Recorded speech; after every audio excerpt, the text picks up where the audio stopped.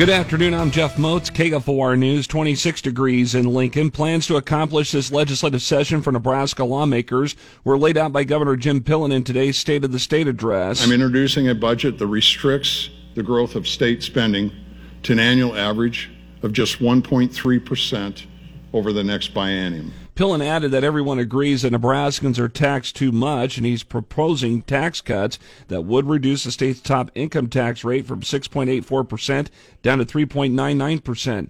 There would be salary increases for state workers and state troopers ranging between 10% to 27%. Lincoln police are still investigating a traffic stop that led to the discovery of explosives and the seizure of meth around 1 this morning at Northwest 7th and West Cornhusker Highway. Chief Teresa Ewan says officers contacted the owner of the vehicle, a 23-year-old man, at his apartment a block away. While in the apartment, officers requested LFR bomb techs to respond. Additional suspicious items were located in the apartment. Building was evacuated for safety. Bomb techs safely removed what appear to be homemade explosives from the vehicle and the apartment.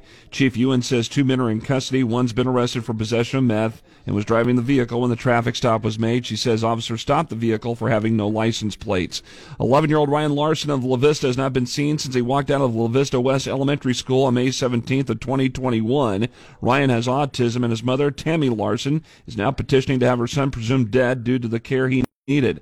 An affidavit from Tammy Larson indicated that La Vista police detective told her 2 months ago that the department was no longer pursuing an active investigation and handed it over to the Omaha Police Department's cold case unit, indicating any progress would be for recovery efforts. However, La Vista's police chief says that they're still investigating the case. More of the story can be found at KFORnow.com. Temperatures will continue to fall through the afternoon to the lower 20s with a cloudy sky. I'm Jeff Moats, KFOR News.